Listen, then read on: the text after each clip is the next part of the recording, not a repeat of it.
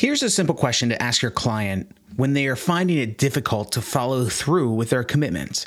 Perhaps they told you that they'd hit the gym 5 days this week and barely made it 2 or 3 times.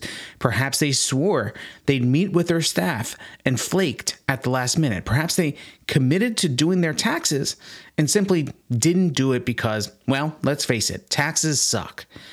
The game-changing question is this: how can you make this more fun? Why is that question so powerful? Because fun reduces resistance. And one of the big jobs that we have as coaches is to help people with their resistance.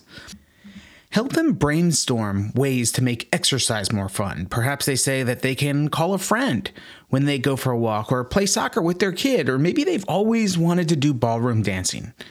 What about taxes? Could they call a friend who has been procrastinating on their taxes and have a, wine and taxes party? What about the staff meeting they've been avoiding? Could they surprise the staff with pizza and meet during the surprise pizza party, or perhaps make their staff meetings more like a relaxing coffee chat? The point is, fun makes everything easier. So simply ask your client, how can we make this more fun? I think you and they will be surprised by the result.